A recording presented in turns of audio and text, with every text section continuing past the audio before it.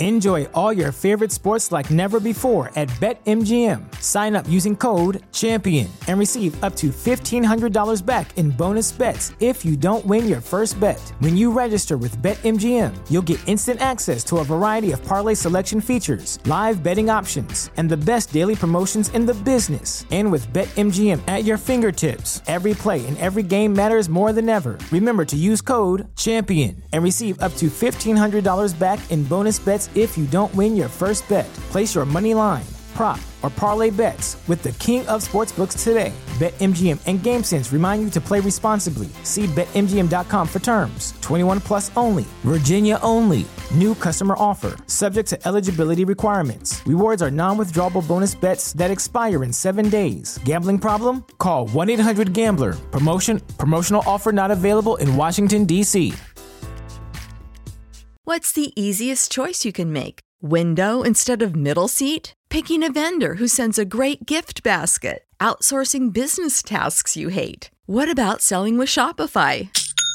Whether you're selling a little or a lot, Shopify helps you do your thing, however you cha-ching. Shopify is the global commerce platform that helps you sell at every stage of your business. From the launch your online shop stage to the first real-life store stage, all the way to the did we just hit 1 million orders stage. Shopify's there to help you grow. Whether you're selling scented soap or offering outdoor outfits, Shopify helps you sell. Wherever and whatever you're selling, Shopify's got you covered. Sign up for a $1 per month trial period at shopify.com/try. Go to shopify.com/try now to grow your business, no matter what stage you're in. Shopify.com/try. You're listening to the Raptors Rapture podcast.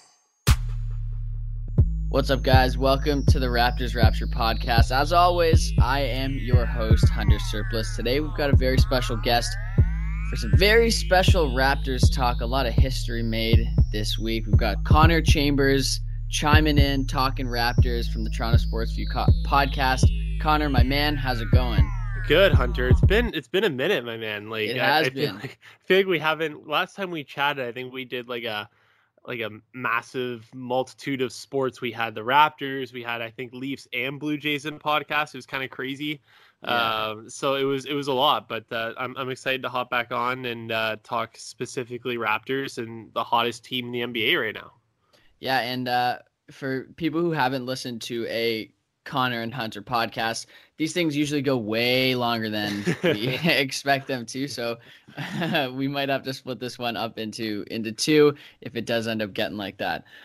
The big thing that was coming up a lot, obviously this week, was the trade deadline on Thursday, where the Raptors going to make a move. If they did, who were they going to trade for? What type of player were they going to trade for? What other teams were making trades in the Eastern Conference? Should we be scared of a team like the Bucks who could make a trade to get somebody and just dominate the Eastern Conference?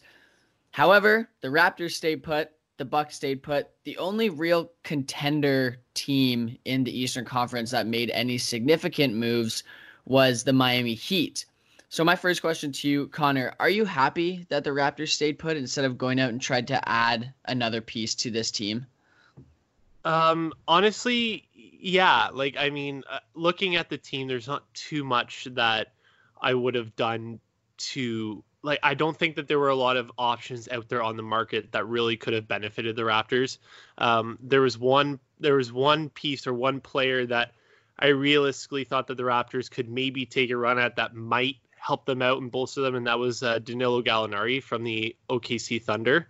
I'm very happy that the Miami Heat did not get Danilo Gallinari because I think he is a very good player, and that he could definitely have benefited the Miami Heat in terms of their team needs, but he could have also done a lot of stuff with the Toronto Raptors if that's the direction they chose to go in. Saying that, though, when this team is healthy, we've seen what they can do, and it's a pretty solid team. The fact of the matter is they haven't been healthy. So I think I've used this analogy before. Once the team fully gets healthy, like, those are your trade deadline acquisitions, right? Like, those are the pieces that come back in, they form the team, and now it's like, this is what we envision this team to be. I'm completely fine with it. If they had made a move, I was going to be fine with it too. But I also said if they didn't, I wouldn't freak out and be upset. I don't want to be that person that wants them to make a move for the sake of making a move if it doesn't make sense. And I didn't really think that it made too much sense here. So as a Raptors fan, I'm pretty content with how everything went, especially with the fact that, as you alluded to, there's not too many big players in the East that made any moves. Yeah, I agree. And I also think like them staying put is just like a very Raptors thing to do. We saw it way back in the day when it was DeMar and Kyle Lowry. They pretty much stayed put through regular season and through trade deadlines, and they stayed with the same core for years and years and years. And it looks like the Raptors are trying to keep that going this year. You see how much like a team chemistry can come into play when you have a lot of turnover, and how beneficial that is for a team. Obviously, you're seeing that with a team like the Bucks, who, you know, they obviously lost Brogdon in the offseason, but everyone else is pretty much the exact same team. And I think that's a good way to go, especially for a young team like the Raptors, that there's no building in new chemistry with the younger guys like Terrence Davis, like Fred VanVleet, who has been in the league a while, but is still a younger player in the league. Pascal Siakam, he's emerging in a new role. Having someone else come in and maybe shift the dynamic might have hurt this team a little bit. And we look at how well they're playing right now, right? They're 13 straight wins. That's a franchise record. It's the longest active streak in the NBA right now, one of the longest that the league has seen thus far this season. And you look at that and you say, how can you move any of the guys when you're in a streak like this? What can anyone really be doing better? And where can you get better on the team? And I think the only real way that the Raptors could have been better is, you know, maybe pick up a good rebounder, but are you going to give up a Gasol or an Ibaka who brings so many other things to the table for this Raptors team to get a guy like that? Or are you going to take minutes away from either of those guys to get a few extra rebounds a night? And I don't know if that's something that the Raptors really need. It obviously hasn't been hurting them all that much. They struggled a lot with rebounding when Pascal Siakam wasn't on the floor with his injury, but now they've caught, you know, they're still struggling, but it's not as bad as it once was, and how dire the situation seemed when they were getting out rebounded by 10, 15 rebounds a night. Now it's, you know, it's still getting out rebound, but it's more like 6, 7, or 8, and they're still able to win games. Yeah, it's not like a wide margin, right? Like I think that Raptors fans sort of think about this as this is something that's a massive issue for this team, and it's really not. Like if you take a look at the numbers, especially over the past couple weeks, you will see that the numbers for rebounding especially haven't been all that terrible, and there have been games that the Raptors have won the rebound battle. So I think once we see everybody fully healthy again, and this I kind of keep coming back to this, once everyone's fully healthy, I think that once you get to that point, the rebounding can almost sort of figure itself out, and the boys are playing bigger. Look, you got guards like Terrence Davis and Kyle Lowry that come in, get rebounds out of nowhere, and you're like, how the hell these guys get in the play? Like, where the fuck these guys come from, right? So it's crazy. So I really like the way this team plays, and I think that the rebounding itself will figure itself out within this team. I'm not too concerned about it. Yeah, I totally agree with that right there. You mentioned a guy like Danilo Gallinari potentially being a type of player that the Raptors might look to get and might be a good addition to the team. And so we know that after the trade deadline, the big thing that comes up for acquiring players is the buyout market, who gets bought out. And obviously we don't know the situations now, who's going to be bought out by which team and which players are going to be available and which teams are going to be looking for what players. There's a whole different science that goes into this that we don't know yet. But is there anywhere on the buyout market that you can see them adding pieces? Like, do you think they should get a shooter? Do you think they should get a Walmart version of Danilo Gallinari, a buyout version of Danilo Gallinari? I mean, like, it wouldn't hurt. I'm just like, for me, I'm just trying to wrap my head around who exactly that would be on the buyout market. And I don't know if I can come up with a name for that type of player. There have been a couple of names that I've sort of I'm keeping my eye out on, and one of them is Bismack Biyombo. I think that if he gets bought out, I think that the Raptors have to make a move on that, especially like coming back to that rebounding thing. If you need somebody to come in and input him for about 5-10 minutes a game, and really solidify. If you see that you're getting absolutely decimated on the boards for whatever reason that night, and the boys just don't have that jump, and you inject a guy like Bismack Biyombo into your lineup, he's going to offer that to you. He gives you that option, and he's not going to be coming at a price tag like what Andre Drummond's contract is or anything like that. I think that we've seen what Biyombo can do in the playoffs and what he can do in important games in a Raptors uniform. It wouldn't hurt to even at least explore that option if he's available on the buyout market. Another name that I've thought of that I think would be actually kind of interesting for this team is Vince Carter. If he is bought out by the Atlanta Hawks, which he really should be, like Atlanta should really let him go and try to win a championship. If this is indeed his last year, don't hold on to him because your team is absolute trash. Like, your team sucks. Don't hold on to him, please. Do the NBA favor and let him make one run at a championship. Christ. So I think that he would be an interesting fit in this Raptors team. I think that he would do a lot of good for the young guys on this team. Even guys like a Terrence Davis, too, I think would really flourish from having a guy like Vince Carter on the team. So I think that those two players in particular, just from the rumors of maybe potential buyouts, I think would be of interest to the Raptors. But, there's always surprise buyout candidates every year that come up. And we sort of like for last year, Wesley Matthews was a buyout candidate and the Bucks got him. I didn't really see that happening. And I thought it was a good fit for them. So maybe that might happen again this year with a potential surprise buyout candidate and the Raptors sort of maybe jump on it. But from the candidates that I've been hearing, I think those two are pretty decent names for the needs and desires of this Raptors team moving forward. Yeah, I like that Bismack Biyombo suggestion that you made there, just because he could be a spark plug off the bench. Like we saw that, what was it, 2015 playoffs? Yeah. The spark plug off the bench, like grab 20 rebounds a night or something. Obviously, he won't do that on this team, but if he could come off the bench and, if Ibaka and Gasol are out there and, they're getting crushed on the boards, you can throw him out there and there's a little bit more energy. By all means, he's not going to be playing any more than probably like 8 minutes a night. Yeah.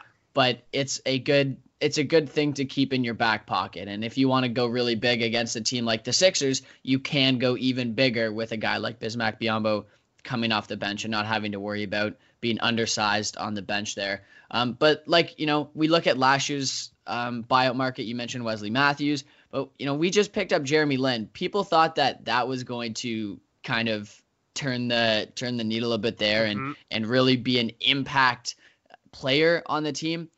That's usually not how it works.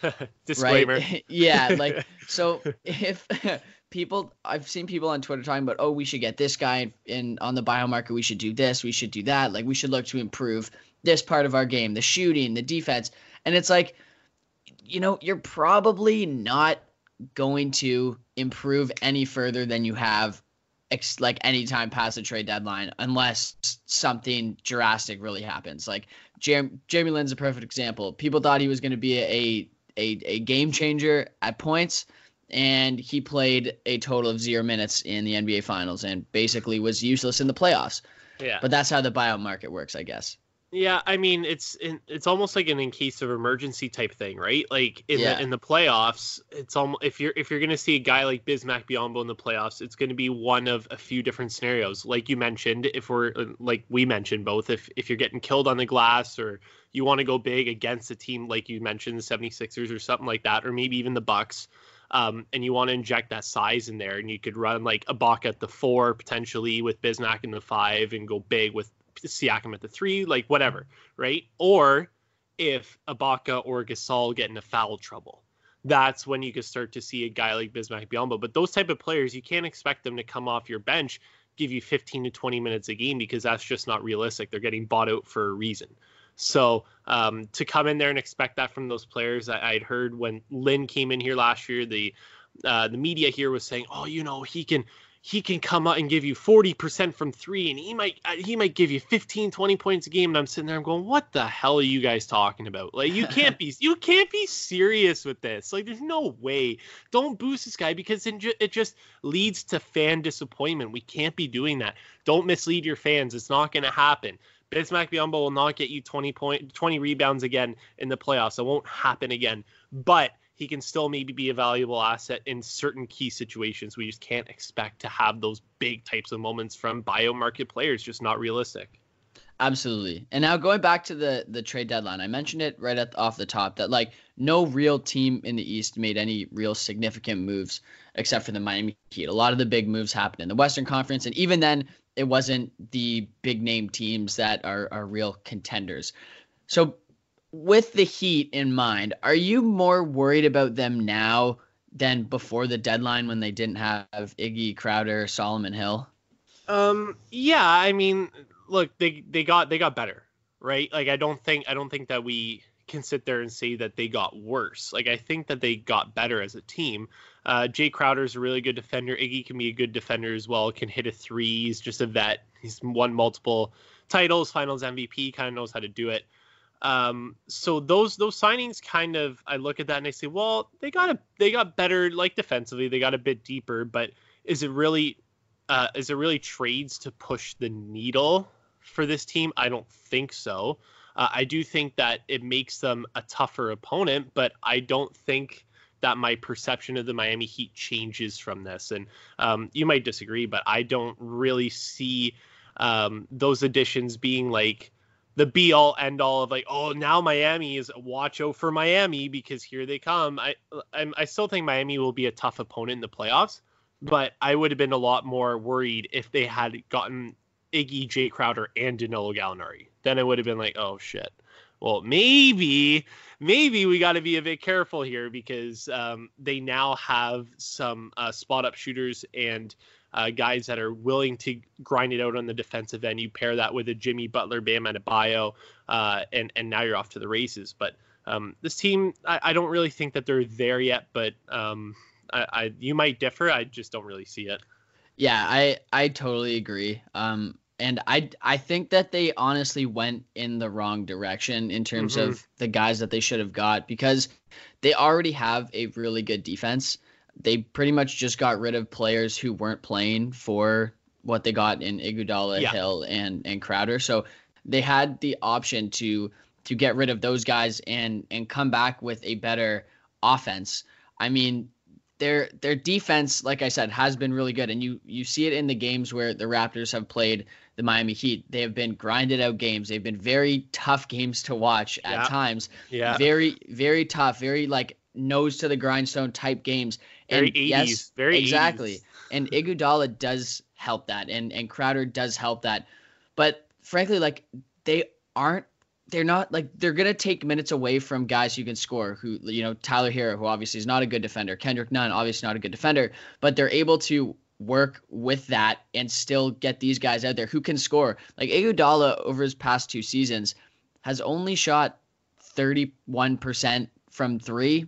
And that is really not good. And like Jay Crowder has been called a 3-and-D guy, but like he doesn't shoot the 3 well. The same thing with him, like 30-ish% last 2 seasons on threes from him. Like it's not the right direction for them. And I think that's a good thing for the Raptors because in those, grind it out type of games, we've seen the Raptors struggle at times, but that's also where they like succeed because their defense is so good. And if you don't have to worry about a Kendrick Nunn or a Tyler Hero out there for 28 minutes and they're only playing 20, that's 8 minutes where you can be a little bit more on the inside and trying to really stop from getting inside the paint because the rest of the team not exactly great shooters for Miami. I know like Jimmy Butler is like shooting under 20% from 3 this year, and that's something that you don't see in the NBA anymore. And if the Raptors are able to get going offensively in any capacity, I think that they have a real chance to dominate the Miami Heat. So I'm not more worried about them. I like you said, like it does make them better, but is it better in the right way? I don't think so personally. I don't know. I don't even really get how they paid a guy who hasn't played this year. Like Iggy hasn't stepped on the court this year, and you're gonna pay this guy $15 million next year? Are you kidding? Yeah, this guy's the biggest scam artist, man. Oh my god, this guy's out here robbing teams. He's made like $50 million over the last like 4 years from being over like 33 years of age, and he's made like an extra $50 million. I don't get how he's done it. This dude is like a master hypnotist or some shit. He's got something going on, man. I don't know, but kudos to him, I guess. Like, go get your bag, but you're not that. I don't know. You're not worth 15 million. Yeah.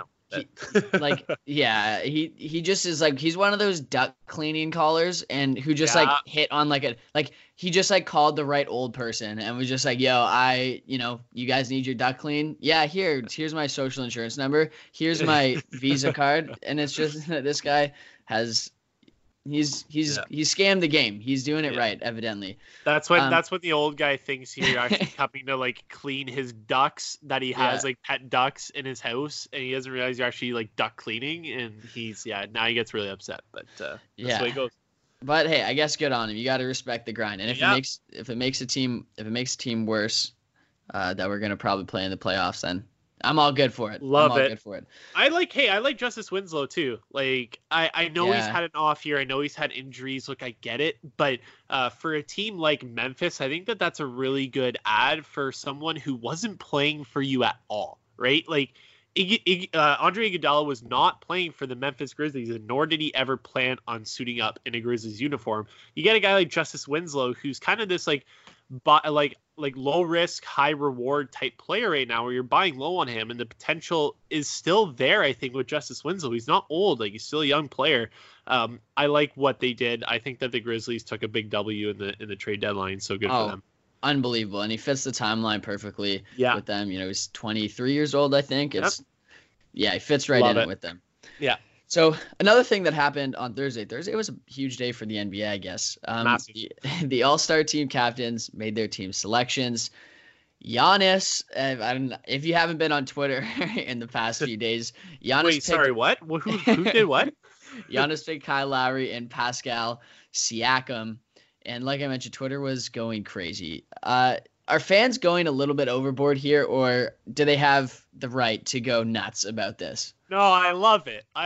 Like, I'm right there with them. I was sitting there when the draft happened. I'm like, here comes the Pascal Siakam draft pick. Let's go. And I was actually kind of a little surprised that Giannis picked Joel, but then I got it because I'm like, look, he's trying to pair the African brothers. Like, I get it. And then as soon as the Joel pick happened, I'm like, well, Pascal's next. There's no way that Pascal does. I was shocked at how high Pascal went. You know what? I had a feeling. I had this feeling that Giannis was really going to take Pascal, and I don't know if it's just the Eastern Conference thing, the fact that he's played him a lot, but I don't know. And I don't know if LeBron was being facetious in this or what, but he was like, "Oh, that's a really good pick." Like, that was a really good pick. Yeah, he was like, "I was going to pick him next." Yeah. What the hell? I was shocked. So I don't know. I think these guys just see like Siakam is just balling. I know like lately he's been a little off, but look, he's had really good moments this year where he's been out balling, and I guess that the players want to be around him maybe too. Like, the guy's a good dude, right? Like, no one's ever complained about Pascal Siakam. Guy's always got a smile on his face and he's laughing. Maybe in an all-star game, maybe these dudes just want to be around good guys, right? Like, I don't know. Maybe that's a thing that goes into drafting someone. I don't know. I've never been a captain of an all-star team. That's just not the way. Like, I don't know, right? But maybe that takes a little bit into account.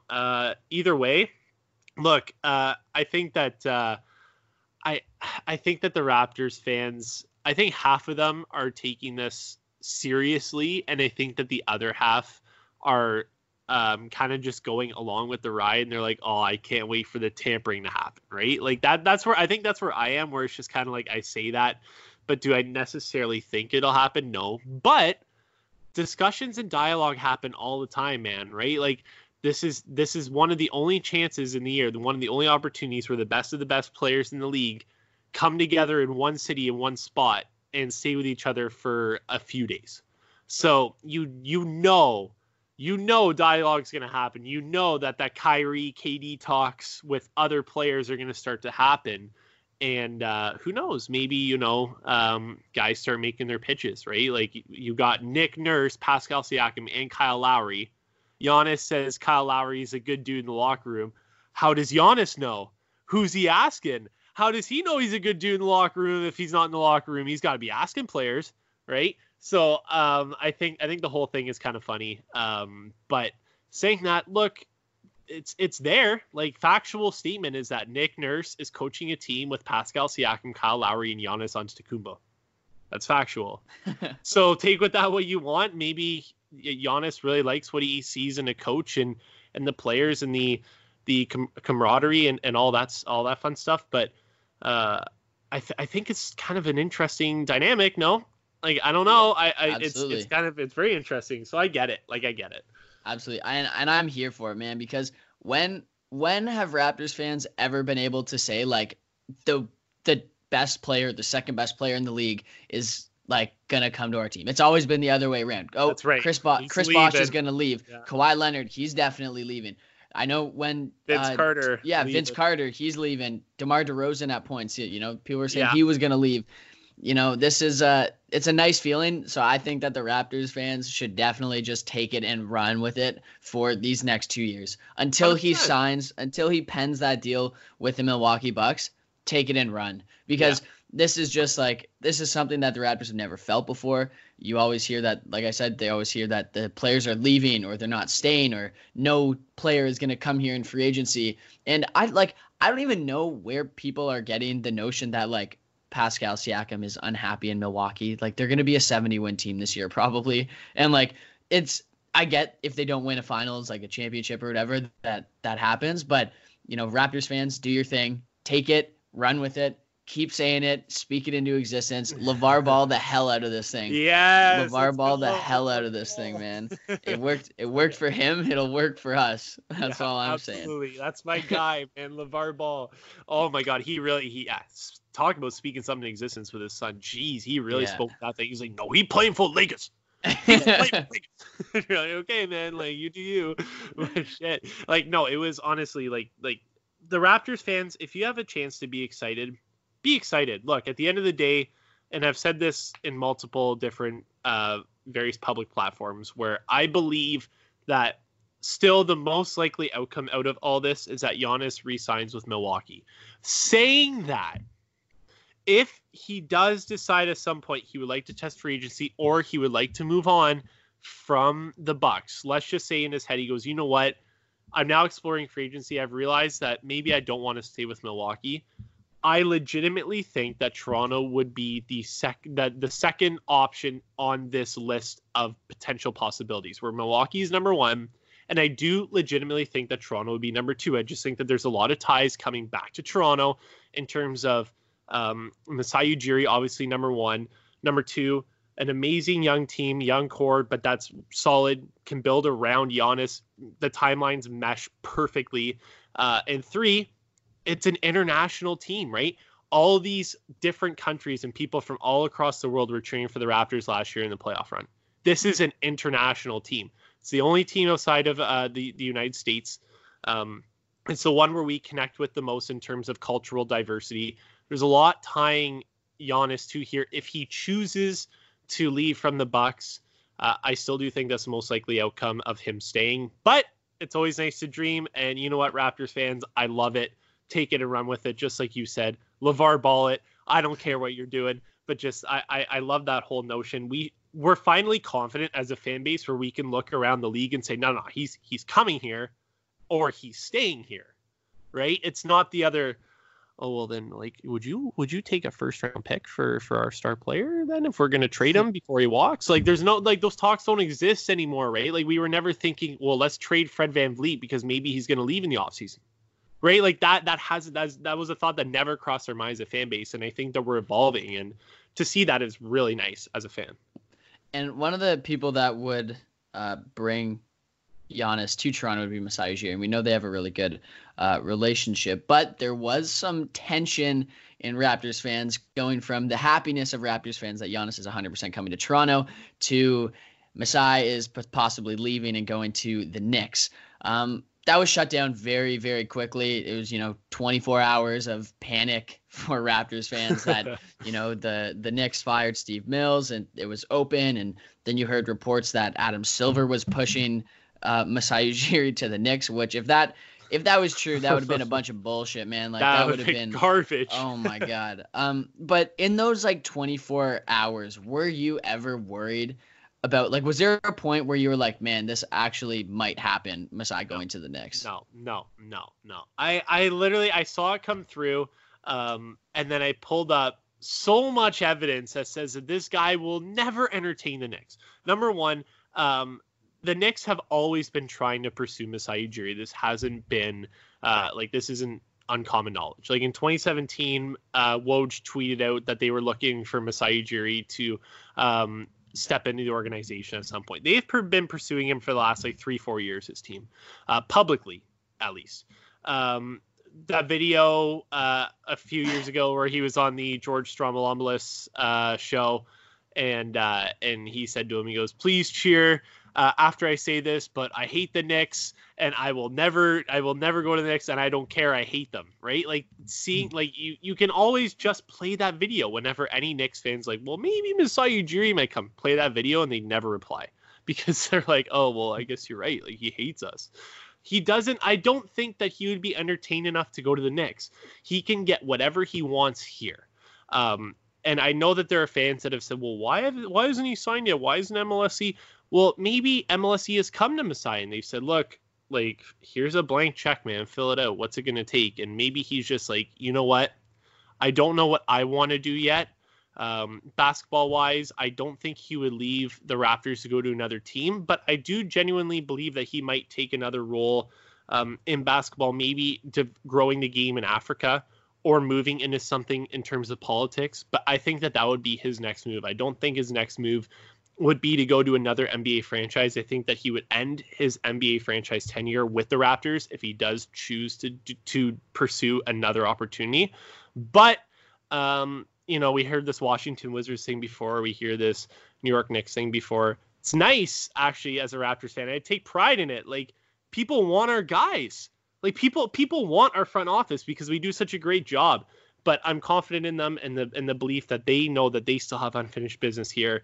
And I never really lost a wink of sleep over it. But yeah, and like Masai, a lot of this stuff is coming out like it's a coveted free agent. Like I can't remember a time where, like, maybe coaches and stuff like that have got this kind of traction and coverage and stuff, but Babcock did a little bit. Yeah, but like outside of that, like, you don't hear of a front office guy, a president of basketball operations ever in the media as much as a Masai Ujiri is in terms of teams wanting him. And I wasn't scared that he was ever going to go to the Knicks. The one thing that I was worried of was, if James Dolan wants Masai, is Masai actually that good of a, like, it mustn't be him.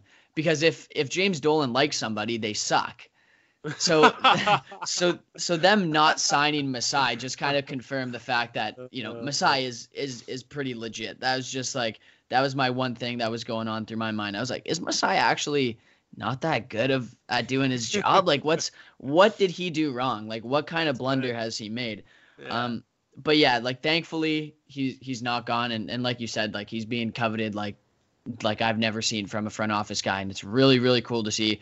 You're proud of it. I'm proud of it. The team is they're going in the right direction.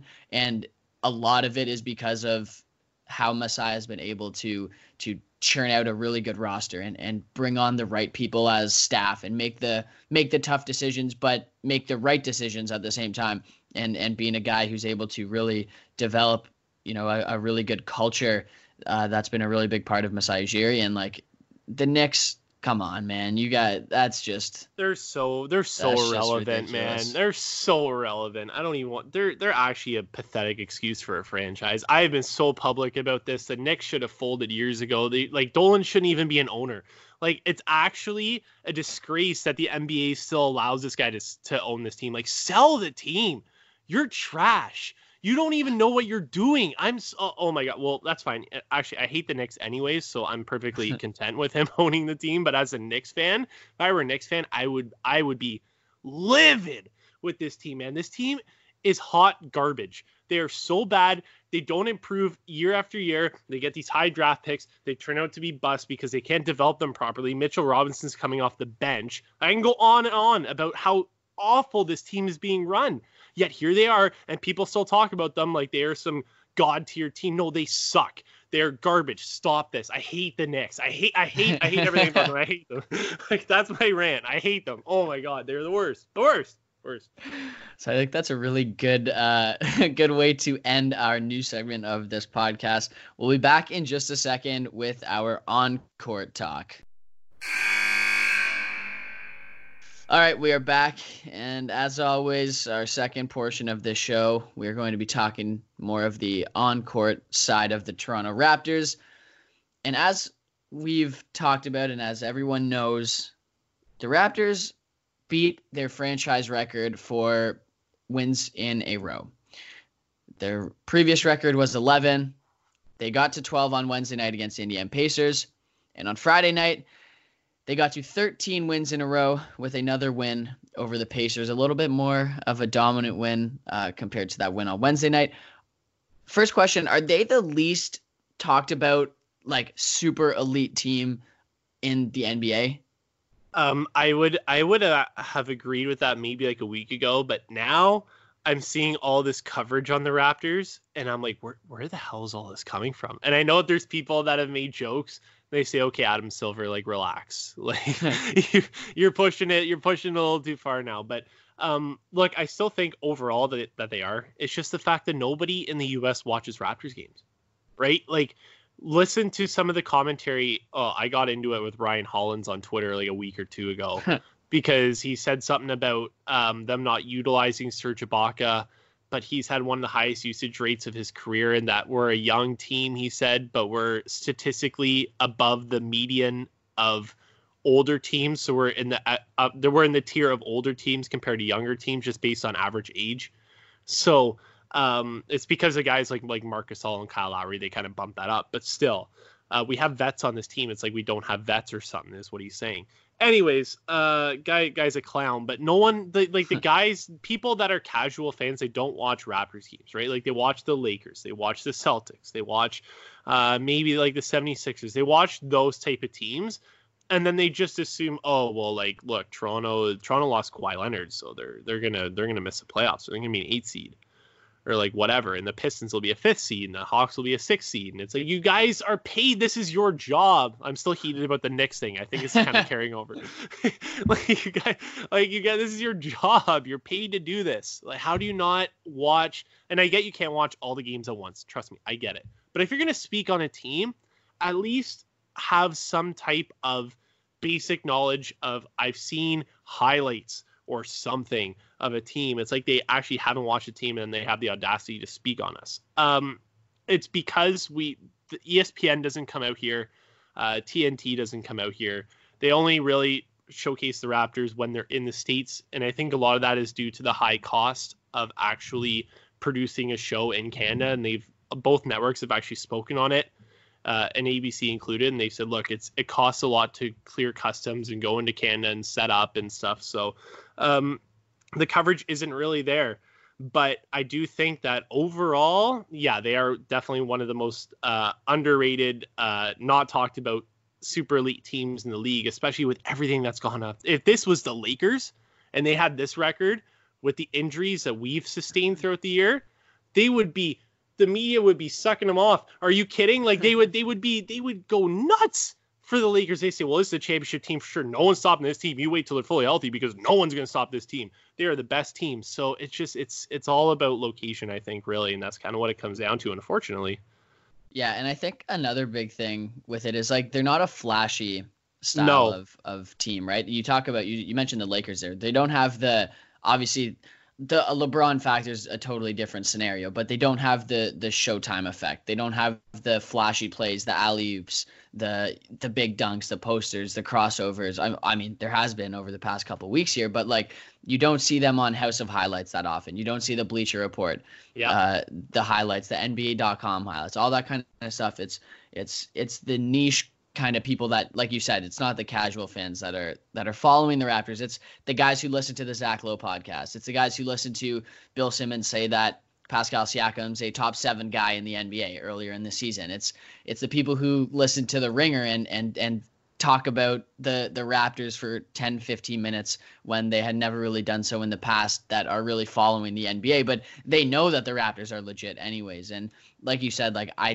they don't get the ratings because A, there's not the coverage, B, they're not flashy, and C, they're just, they're just winning. They're keeping on. This is kind of standard Raptors stuff, right? Yeah. Like they've been a 50-win team for the past, like, feels like forever. It feels like my whole lifetime they've been a 50-win team.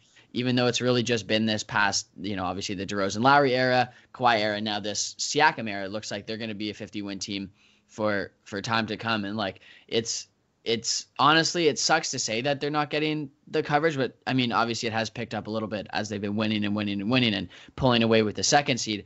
But it's also kind of nice because you go in, and when you win against a team like the Lakers, or if you go in and beat the Bucks and you go in and whoop the Pacers, who have been even getting more run than the Raptors, they're going to give you the respect that you deserve after those big games. You don't care about them coming in and saying, oh yeah, the Raptors beat the Grizzlies like they would with the Lakers, or oh yeah, Pascal Siakam had 35 against the Spurs like they would with a guy like LeBron. Yeah. And then when he comes in and puts up maybe not a 35, not a 40 or anything like that, but he puts up a 24 with 3 blocks and makes all these really nice defensive plays, that's when people go, oh snap, like this guy is actually really, really good. He doesn't just put up the points, he doesn't just get the rebounds, but he makes winning plays. And that's like a thing we say with Kyle Lowry, but that's the type of team that the Raptors are, and it's not the flashiness that the NBA loves to promote. And that's kind of what happens. And you're right. It's not flashy. It's not sexy. It's not the best thing. And if I'm a casual fan, I probably don't want to see it. So that's why they're not talking about them. But I kind of like it. Yeah, I think that a lot of it actually stems from having Kawhi Leonard for that year, right? Like you think about his game, it's not flashy. He does make highlight plays, but he reacts like he's done it every single day. And that's just a normal thing for him. And this team kind of comes in, they get their wins, they do their stuff, they're in and out. And they know what they have to do. They have that championship DNA in them. They have that hardworking mentality. They have like, next game's not promised, like the next win's not promised. We just got to go out. We got to next play isn't promised. We got to go out and we got to do the things that we need to do. And I think that last year was a very important year for that. They have that champion mentality. They know what they have to do. So these games to them are just like another game. It's like, well, we know even our style of play, we know we have to do. We don't need to be flashy. We just have to be efficient. And efficiency is often so overlooked because it's not that highlight reel play. Well, guess what? That highlight reel play might cost you 2 points on the defensive end because like you're too busy celebrating or you're not paying attention to what's going on right after, right? So I think that a lot of that is actually positive news to the Raptors, and if that doesn't give them as much coverage, then so be it. I'm kind of okay with it, like you said. Yeah, and you mentioned like the star power of Kawhi last year. They don't have that this year. Pascal Siakam might even be a touch overrated with some of what people are saying about him, and that's, you know what, I'll take that any day of the week. But you have guys like Kyle Lowry, who is probably the most underrated point guard in the league. And then you've got Fred VanVleet, who is also an underrated point guard. And then you've got Rondae Hollis-Jefferson, who is a really useful player, but he's not a really great NBA player. Like no one is saying, oh yeah, I'm going to go watch Rondae Hollis-Jefferson play basketball, right? They've got Marc Gasol, who is at his prime was really, really good and really effective. Yep. And people would like seeing him, but has turned a page in his career and is not necessarily that sexy player that people have loved to see. Serge Ibaka, yeah, he's probably the handsomest man in the NBA, but you're not gonna it's art, Hunter. It's art. You're not gonna be coming in and saying, yeah, like I really want to watch Serge play. And so that's probably another part of it. They don't have the top 10 player, even though people have been saying Siakam's a top 10 player. He's floating around that probably, but I don't think he's in that like superstar category quite yet. And that probably also hurts the team in terms of like viewership. Yeah, I think so. He's not like we could easily say. I think we could easily say last year, especially after the playoff run, Kawhi Leonard was the best player in the NBA, right? Like barring because the fact that he had his rest really hurt his chances at anybody even talking about him for regular season MVP, of course. But like Giannis gets that and whatever, he starts dominating. Giannis will start dominating in the playoffs against the Raptors, but then you put Kawhi Leonard on him, shuts him down. Kawhi Leonard is great on the offensive end. Defensive end, he showed that flash, and people are like, oh, well, this is probably why he sat out for 20 games during the regular season, and he's a great player. And he's like, and that's when the conversation builds up. You can't really say that yet about Siakam, and like Siakam is still a relatively young player, and he's still very fresh to the game of basketball, right? He didn't start playing until he was 16, 17 years old or something crazy like that. He's got less than 10 years experience in the game. So we have to sort of keep that in mind too. His ceiling will grow more than other players in that age because of the fact of his quote unquote lack of experience with basketball. He can become that type of player. And I think that ultimately it will be a Giannis Pascal dominated conversation in the Eastern Conference of the best 1-2 players in the East, unless barring some other star player moves across or whatever. But I do think that is his ceiling. I think he will reach it. I just think that right now he just hasn't been consistent enough to say that he's that type of player yet, but he still shows his flashes all the time. Yeah, I totally agree. And now going back to the franchise record, 13 wins in a row, what has been your favorite moment from this winning streak? And I know like this has spanned so many weeks back, and it's a lot of things get lost in translation here when you're looking back at what the hell happened when they played OKC. I have no idea. I can't remember. So from what you can remember and what has stuck out for you the most in this winning streak? Well, I think, look, the fact of the matter is they did their business against the teams that they needed to, right? And then we were doing sort of like a little prediction thing on the last podcast that I'd done. And once we got towards the Indiana games in terms of like predictions, we kind of said, ooh, well, I thought they were going to win the game at home. And then I thought they were going to lose on the road to Indiana. Like that was my prediction. I said, look, like it's been a good run for the Raptors, but I think that they can win one and lose one against the Pacers. They're still a good team. They're going to get Oladipo back. He might not play top minutes, but he'll still be a contributor. The fact that they won that game at home, I think for me, the moment is that they really said, you know what, we're not going to bow out in the final minutes of the fourth quarter. We're going to grind this game out. We're going to give it our all. And if we lose, then so be it. But we gave it our best effort in the moments that mattered. And the fact that they were able to pull it out, Serge Ibaka went beast mode, and he hit that dagger three right when he had the defender in his face. Like, to me, that if you had to isolate a moment, it's that three. But if I want to talk about a span of moments, I think that just a collective effort of the Raptors team in the game at home against the Pacers, to me, that gave me so much confidence even more in this team to say, wow, you're doing this without Norm and Mark. The collective unit of this group, Terrence Davis still producing at a high level, and I know we'll talk about him in a bit later, and I got some nice juicy stats for him to throw out. But I'm loving what I'm seeing from Terrence Davis. Just this team in general is just gelling. They're having fun playing the game of basketball, and they're giving it their all. And to me, those are the moments that you love to see. But if I had to isolate something, it's that Serge Ibaka dagger three against the Pacers. Yeah, and like talking about Serge, over this stretch of games, like the 13-game winning streak, he's averaging like just under 8 points, 7 rebounds, 2 assists, less than a block, less than a steal. But offensively, good Lord, this guy is going crazy. Shooting 44% from three, 57.5% from the field, which is just like this guy coming into Toronto. You were thinking of him as a defensive star.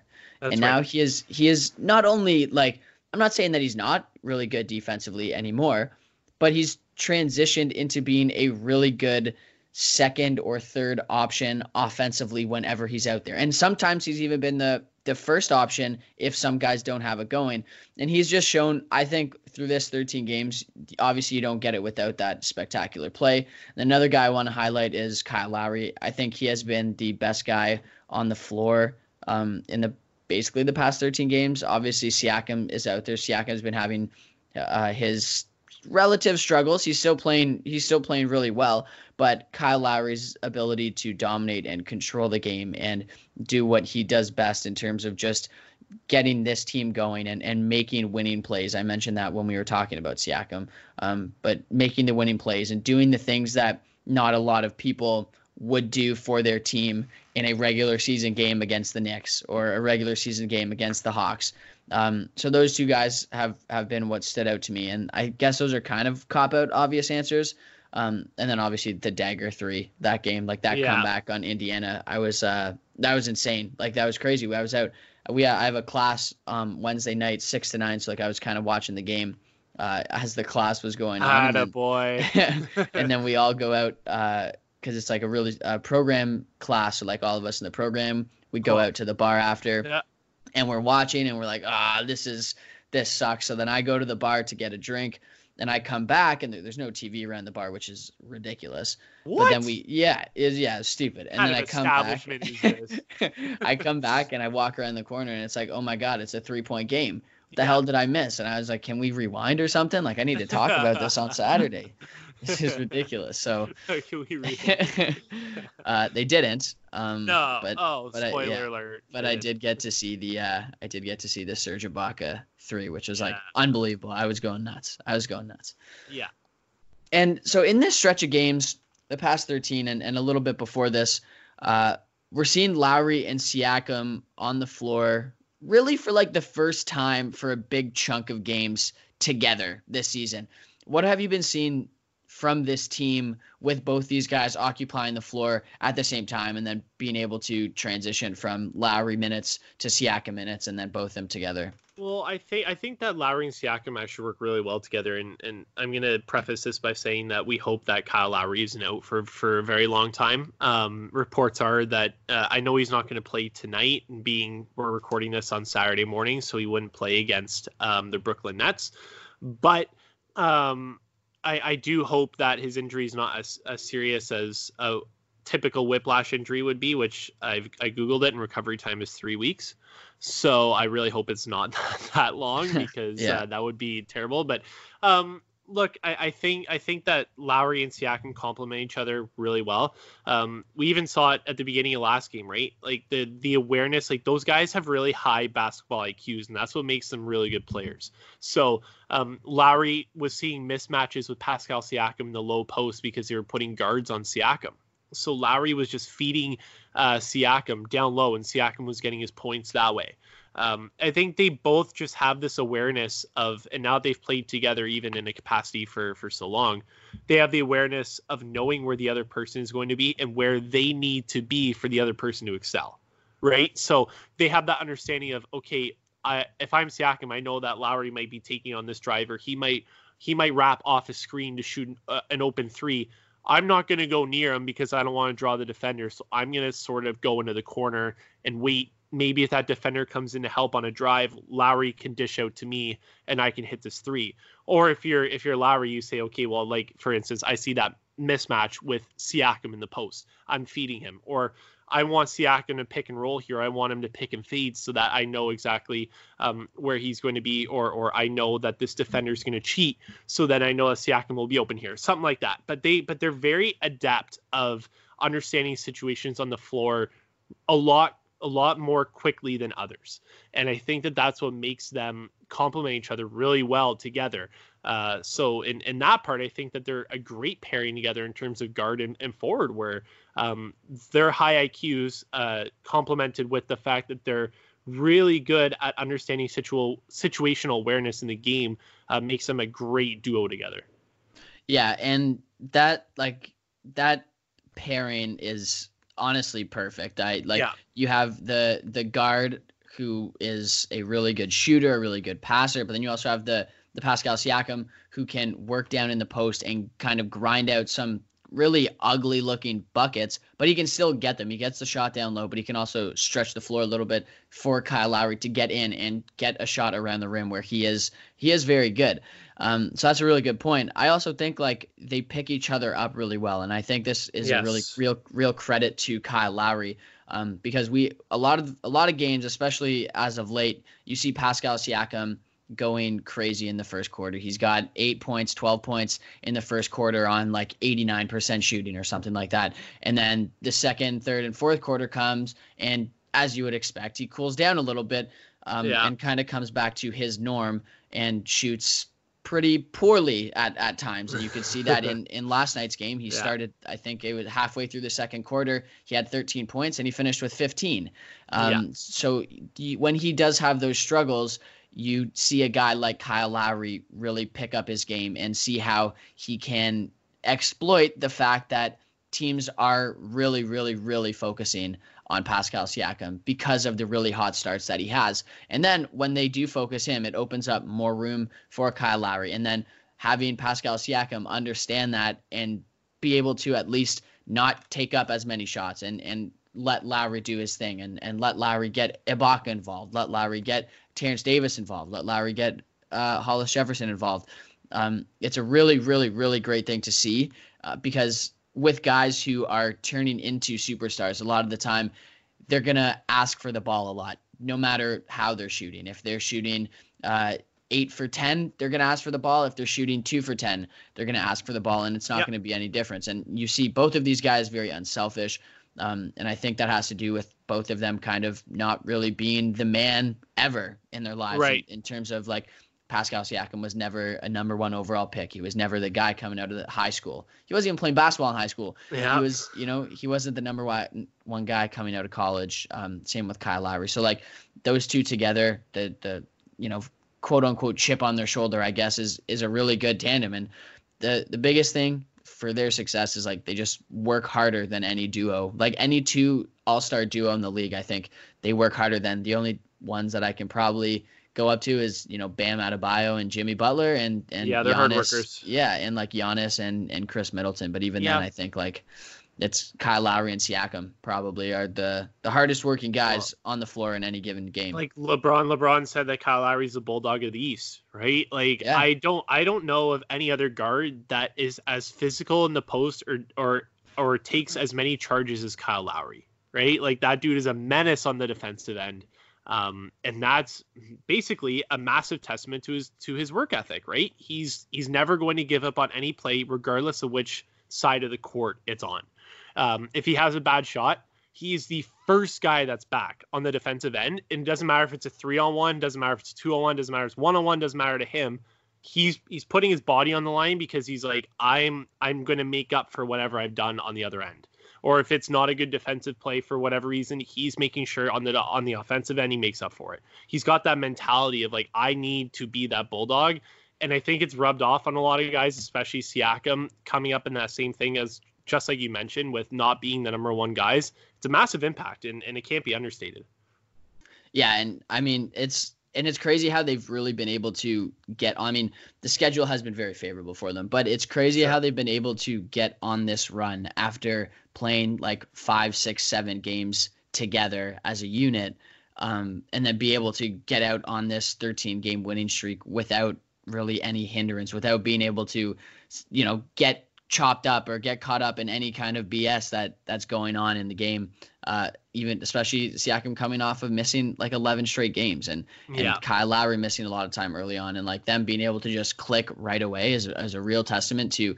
I think that also comes in with Nick Nurse and the system that he's brought in to help both of those guys succeed the way that they have. But you do have to give credit to the players probably more than anything, because that's who plays the game. That's who puts the ball in the bucket. That's the guy who stops the ball from getting in the bucket. And I'm just happy that those guys are like the identity of the team, really.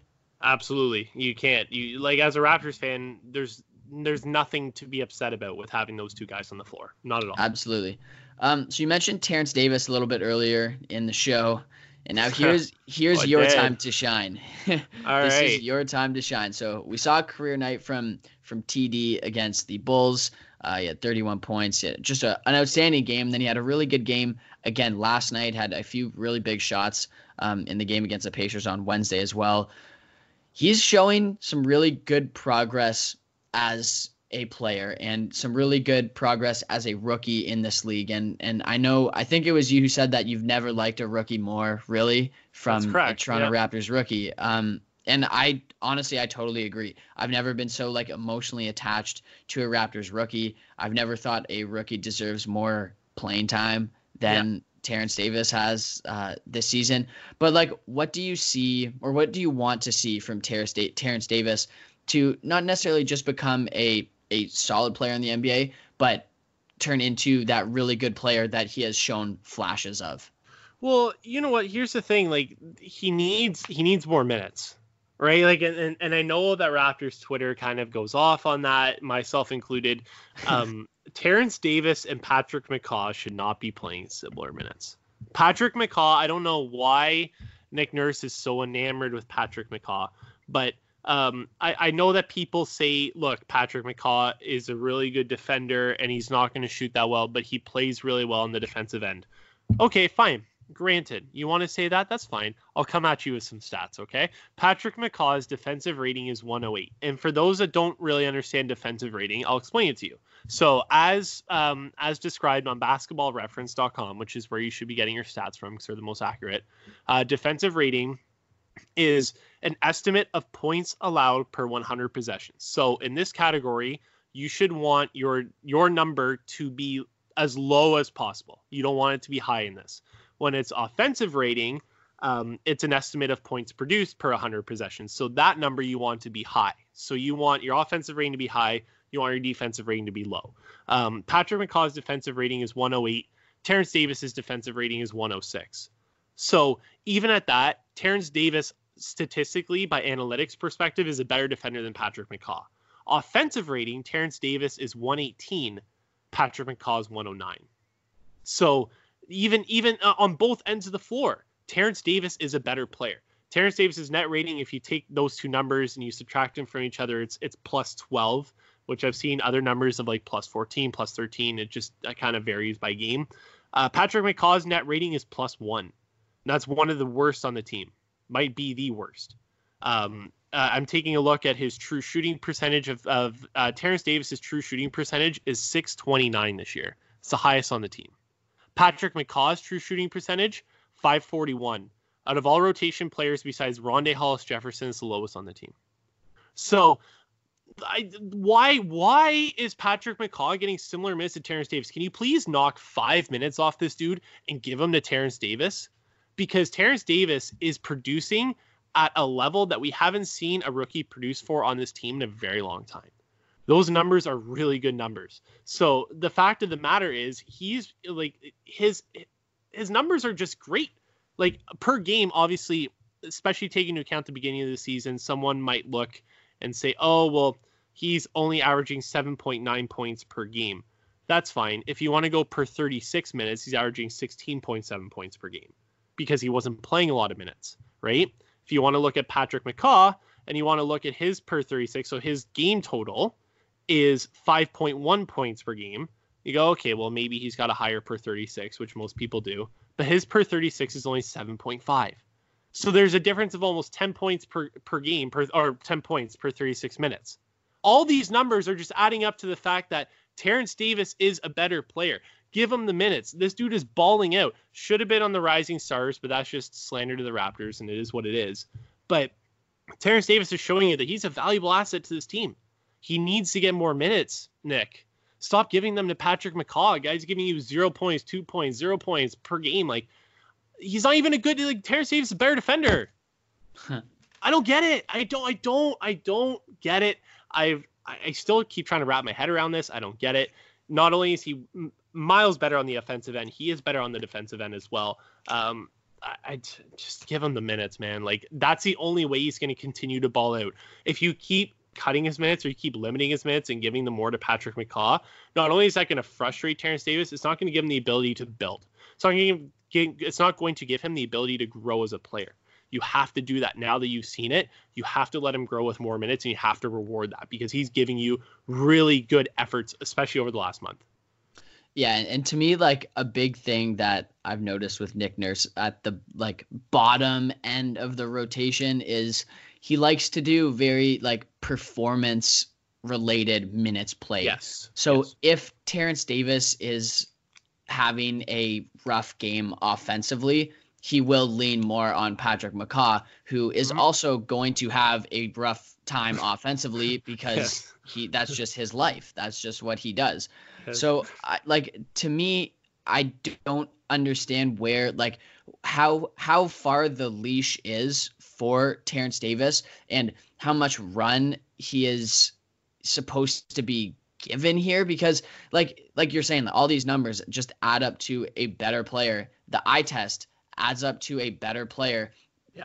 Patrick McCaw, I don't see being a part of the future of the Raptors. I think Nick Nurse will probably argue with me till the day I die about that. Yes, he will. But Terrence Davis should be. He has the identity of the Toronto Raptors, like I mentioned. Like we talked about with Siakam and Kyle Lowry. Hardworking guy, solid defensively, makes winning plays. He does a lot of things that Patrick McCaw doesn't do that just equal to a better player. You mentioned the advanced stats. Across the board, he's better. True shooting, PER, free throw rate, 3-point rate, rebound rate, like assist percentage, block percentage. There we go. That's all of it. Like yes. And you can see, like, when Patrick McCaw is out there, he's not being used as much. You look at the usage rate.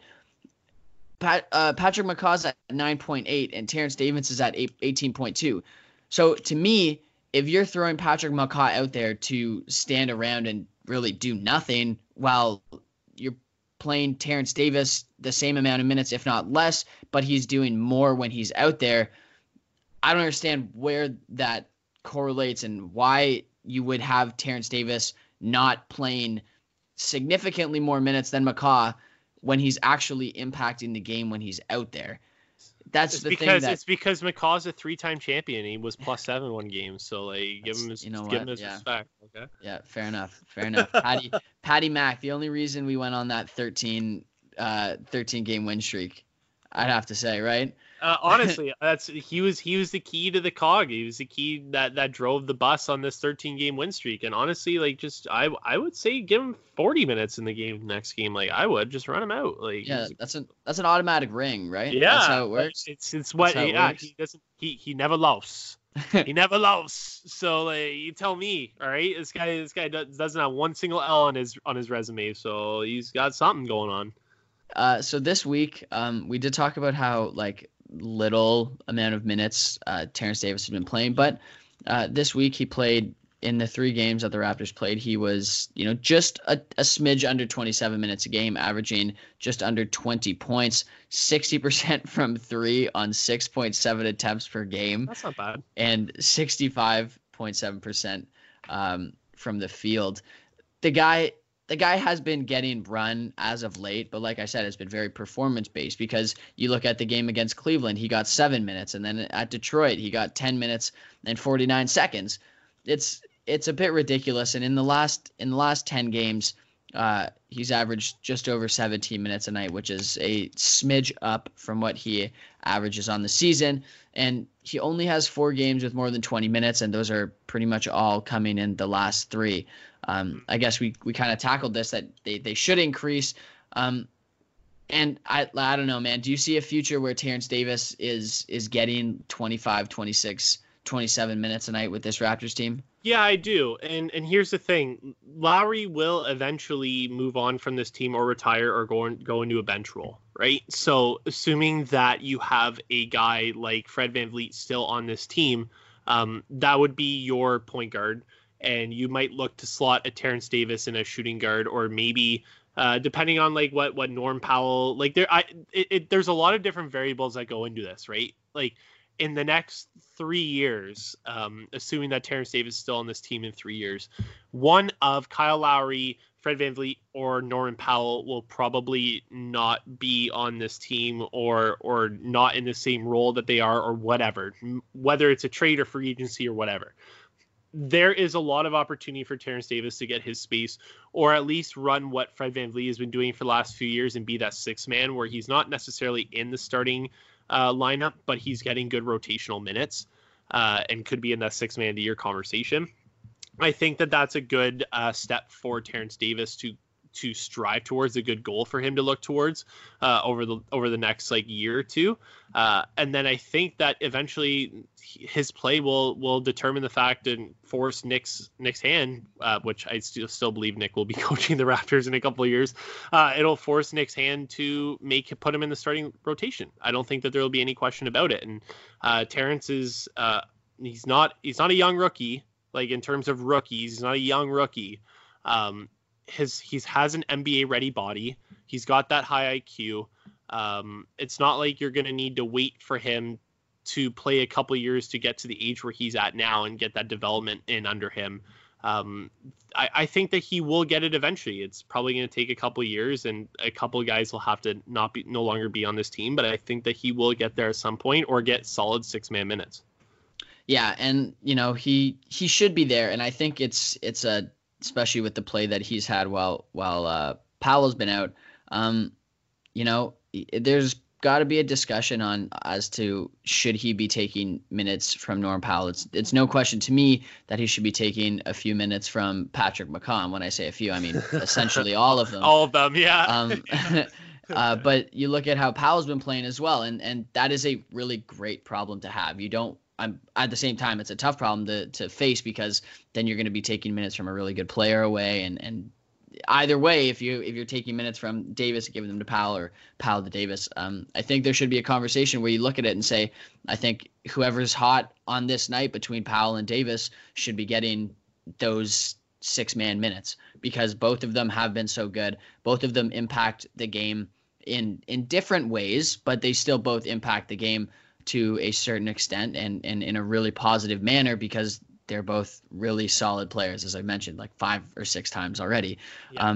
But I think that's kind of where you look at it and you see the progress made. He is an NBA player.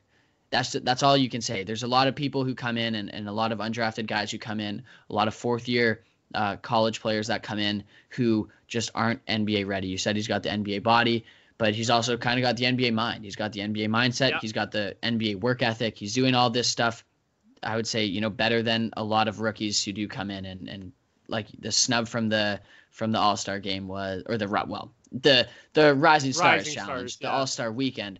I think it's not going to happen next year. I'll tell you that right now. I got a beef with the Rising Stars thing, and I kind of threw this out on social media. My beef with it is this: if you're an all-star, I'm talking 100%. About Luka Doncic, Trae Young, how are you you're not a rising star, you're an all-star. Yeah. You're not rising anymore. Like rising stars should be for those that aren't all-stars yet, but will become them or have the potential to become all-stars one day. Luka and Trae are already all-stars. Luka is arguably one of the best all-stars on there. And Trae is one of the best guards in the league, and you're going to tell me that they're going to play in the Rising Stars contest? Those dudes will ball and they'll dick around and get 80 points, and if they really wanted to each. Like, are you kidding? But I don't know. I don't think that that's fair that they take up 2 spots, and obviously it's nothing against Luka or Trae. It's not like they make the rules. They're just told, hey, you're an all-star, you're a rising star, right? So it's nothing against those guys, and I love both of them, but the NBA should really look into changing that, because that's honestly, like, I would rather see, and not even just the fact that this has Terrence Davis involved in it. I'd rather see 2 more dudes that I'm not super familiar with or on the West that I haven't had a chance to really see. I'd rather see 2 of those guys play in the Rising Stars than see Luka and Trae, because at least I know what they are and I've seen enough of them. I'd rather see more dudes as a fan. I'd rather see more guys that I'm not 100% sure of or haven't fully seen this year due to just like not watching their games as much. I'd rather see those players than the all-stars already. Yeah, no, I totally agree. I'm right there with you. Mm-hmm. So that's it for our on-court talk. We're going to be right back in just a moment, where we're going to do our predictions for next week and talk a little bit about our favorite games from last week. Back again. As always, we finish off these podcasts with a quick predictions going into next week and talking a little bit about how last week played out and what we liked about those games. So we're going to start off with last week. There was only 3 games on the schedule. Sunday, they played the Chicago Bulls. Pacers on Wednesday, Pacers on Friday. We know how those went down. 3 wins, 3 straight wins. What do you see for which of those 3 games was your favorite to watch? Was it the one you were most excited for, or is it just one of those games where entertainment value was through the roof? Oh man, that Bulls game was so exciting, eh? Like, no, honestly, like the most exciting game to me was that was the home game against the Pacers, and the fact that, and it kind of alludes to sort of what I was saying before. The fact of the matter is this: they were down, they were up in that game, and then they just blew it. They kind of had this lapse in the second quarter, and Indiana shot probably arguably the best that they've ever shot maybe in franchise history, and they still lose the game, right? Like, to me, I take solace in the fact that we were able to weather a storm in terms of the storm being that deadly 3-point shooting from the Pacers that we haven't really seen this year from them. So it was kind of a surprise. Dougie McBuckets finds a way. Whatever jersey that dude wears, it doesn't matter who he's playing for against the Raptors. He's like, oh, I'm licking my chops. I'm going for 20 plus. I'm gonna hit like 8 threes in the game. Y'all are gonna be decimated by my threes, and he just becomes like JJ Redick on steroids for sharpshooters. So look, give them their credit, but I loved the Raptors fighting that. And to me, like as a fan, seeing that comeback, I was sitting there in that game and they were down by 19 at one point, and I was kind of sitting there and I'm like, I'm not even really worried. Like, is that bad, right? Like, we're down by almost 20 points, and I'm sitting here kind of thinking, well, they can, yeah, I know this team, they'll probably come back. So it was kind of crazy to see that, and the Raptors would get it close, and by like within like 3 points, and then Indiana would go on like a 7-0 run, and it'd be 10 points again. And then the Raptors would slowly climb back up to make it like 4-3, 2 points, and then that 7-0 run again. I'm like, oh. So it was so much of a emotional roller coaster. So to me, that was the most exciting game of the week for sure. Yeah, that's a no-brainer. That fourth quarter was absurd, and one of the reasons it was so crazy was Pascal Siakam, Kyle Lowry, and Serge Ibaka were the only 3 players that scored. That's crazy. In that fourth quarter, all 37 points coming from those 3 guys. Siakam had 10, Lowry 12. Serge Ibaka obviously went off. He had 15, but that big 3-pointer was the biggest one, and that was the most fun to watch. That was the most fun to watch for sure. The comeback was crazy. Comebacks are always the best. It was like, I think it was last year where they had a huge comeback against the Pacers as well. I love it. The Pacers are just kind of sitting there going, we led for like 99% of this game. Yeah. And we lose? Are you kidding? Like, I'd be so sorry, upset. boys. Sorry, boys. It is what it goes. The way she goes. So coming up into this next week, they've got a 4 games schedule. Obviously tonight, recording this on Saturday. So if you're listening to this on Sunday, you'll already know what happens in this Nets game. They're playing the Nets on Saturday. Monday, they got the Timberwolves at home. They're going to go to Brooklyn to play the Nets on Wednesday. Then on Friday, they're going to be in Toronto playing the Phoenix Suns, who had a huge win last night against the Houston Rockets, but that's a story for a different day. Yeah. So out of these 4 games, which one are you looking forward to the most? I'm going to say the Timberwolves game, and just strictly on the fact that I want to see D'Angelo Russell and Karl-Anthony Towns play together. I think it was a very interesting trade in getting D'Lo to Minnesota. Obviously, most basketball fans would know that at some point there was a Slam article released that had the cover of D'Angelo Russell, Karl-Anthony Towns, and Devin Booker, and those 3 are notably very close. Like, they're like this generation's banana boat. And they kind of publicly stated that all 3 of them would like to play on the same team at one point. Karl-Anthony Towns voices frustration over the trade deadline acquisition or lack thereof when they shipped out Rocco. And I think that Minnesota really had no choice but to get D'Angelo Russell to sort of compliment. And I think this is a good compliment move for Karl-Anthony Towns, but it also boosts his morale because that's his boy, right? Like, now you can play with one of your best friends, and now you don't think about really leaving Minnesota. So to me, I love to see their chemistry, especially very early on. I just want to see how they're going to play off of each other. And then the rest of their team is kind of doo-doo.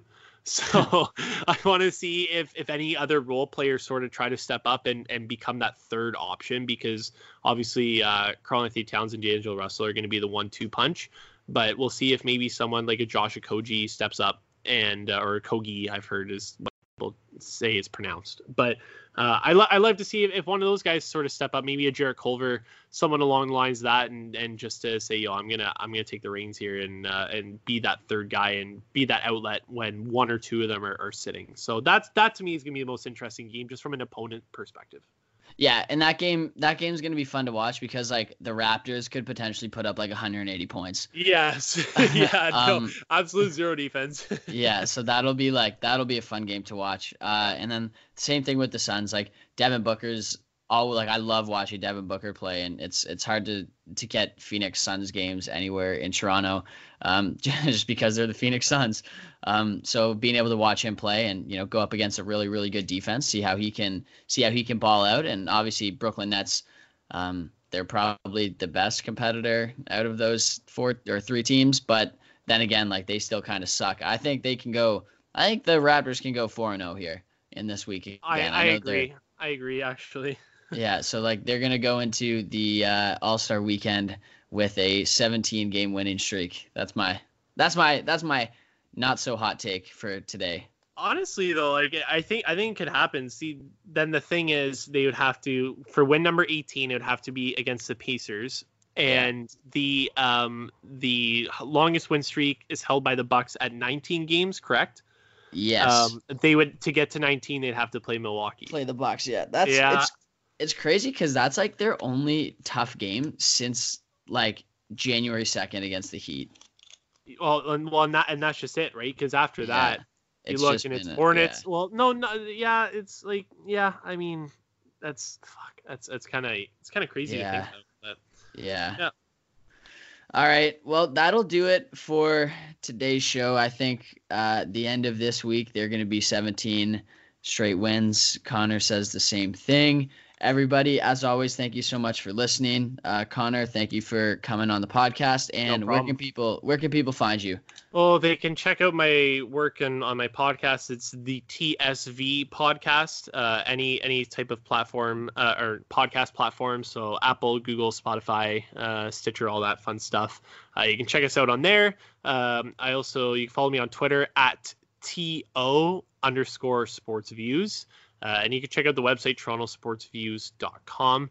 I'm going to be probably doing up a couple new podcasts within the next week or two. And who knows, maybe yours truly, Hunter, might join me on one of the podcasts. So we'll have to see scheduling wise how that works out. But yeah, Hunter, it's been a blast, man. Thanks for having me. I appreciate it.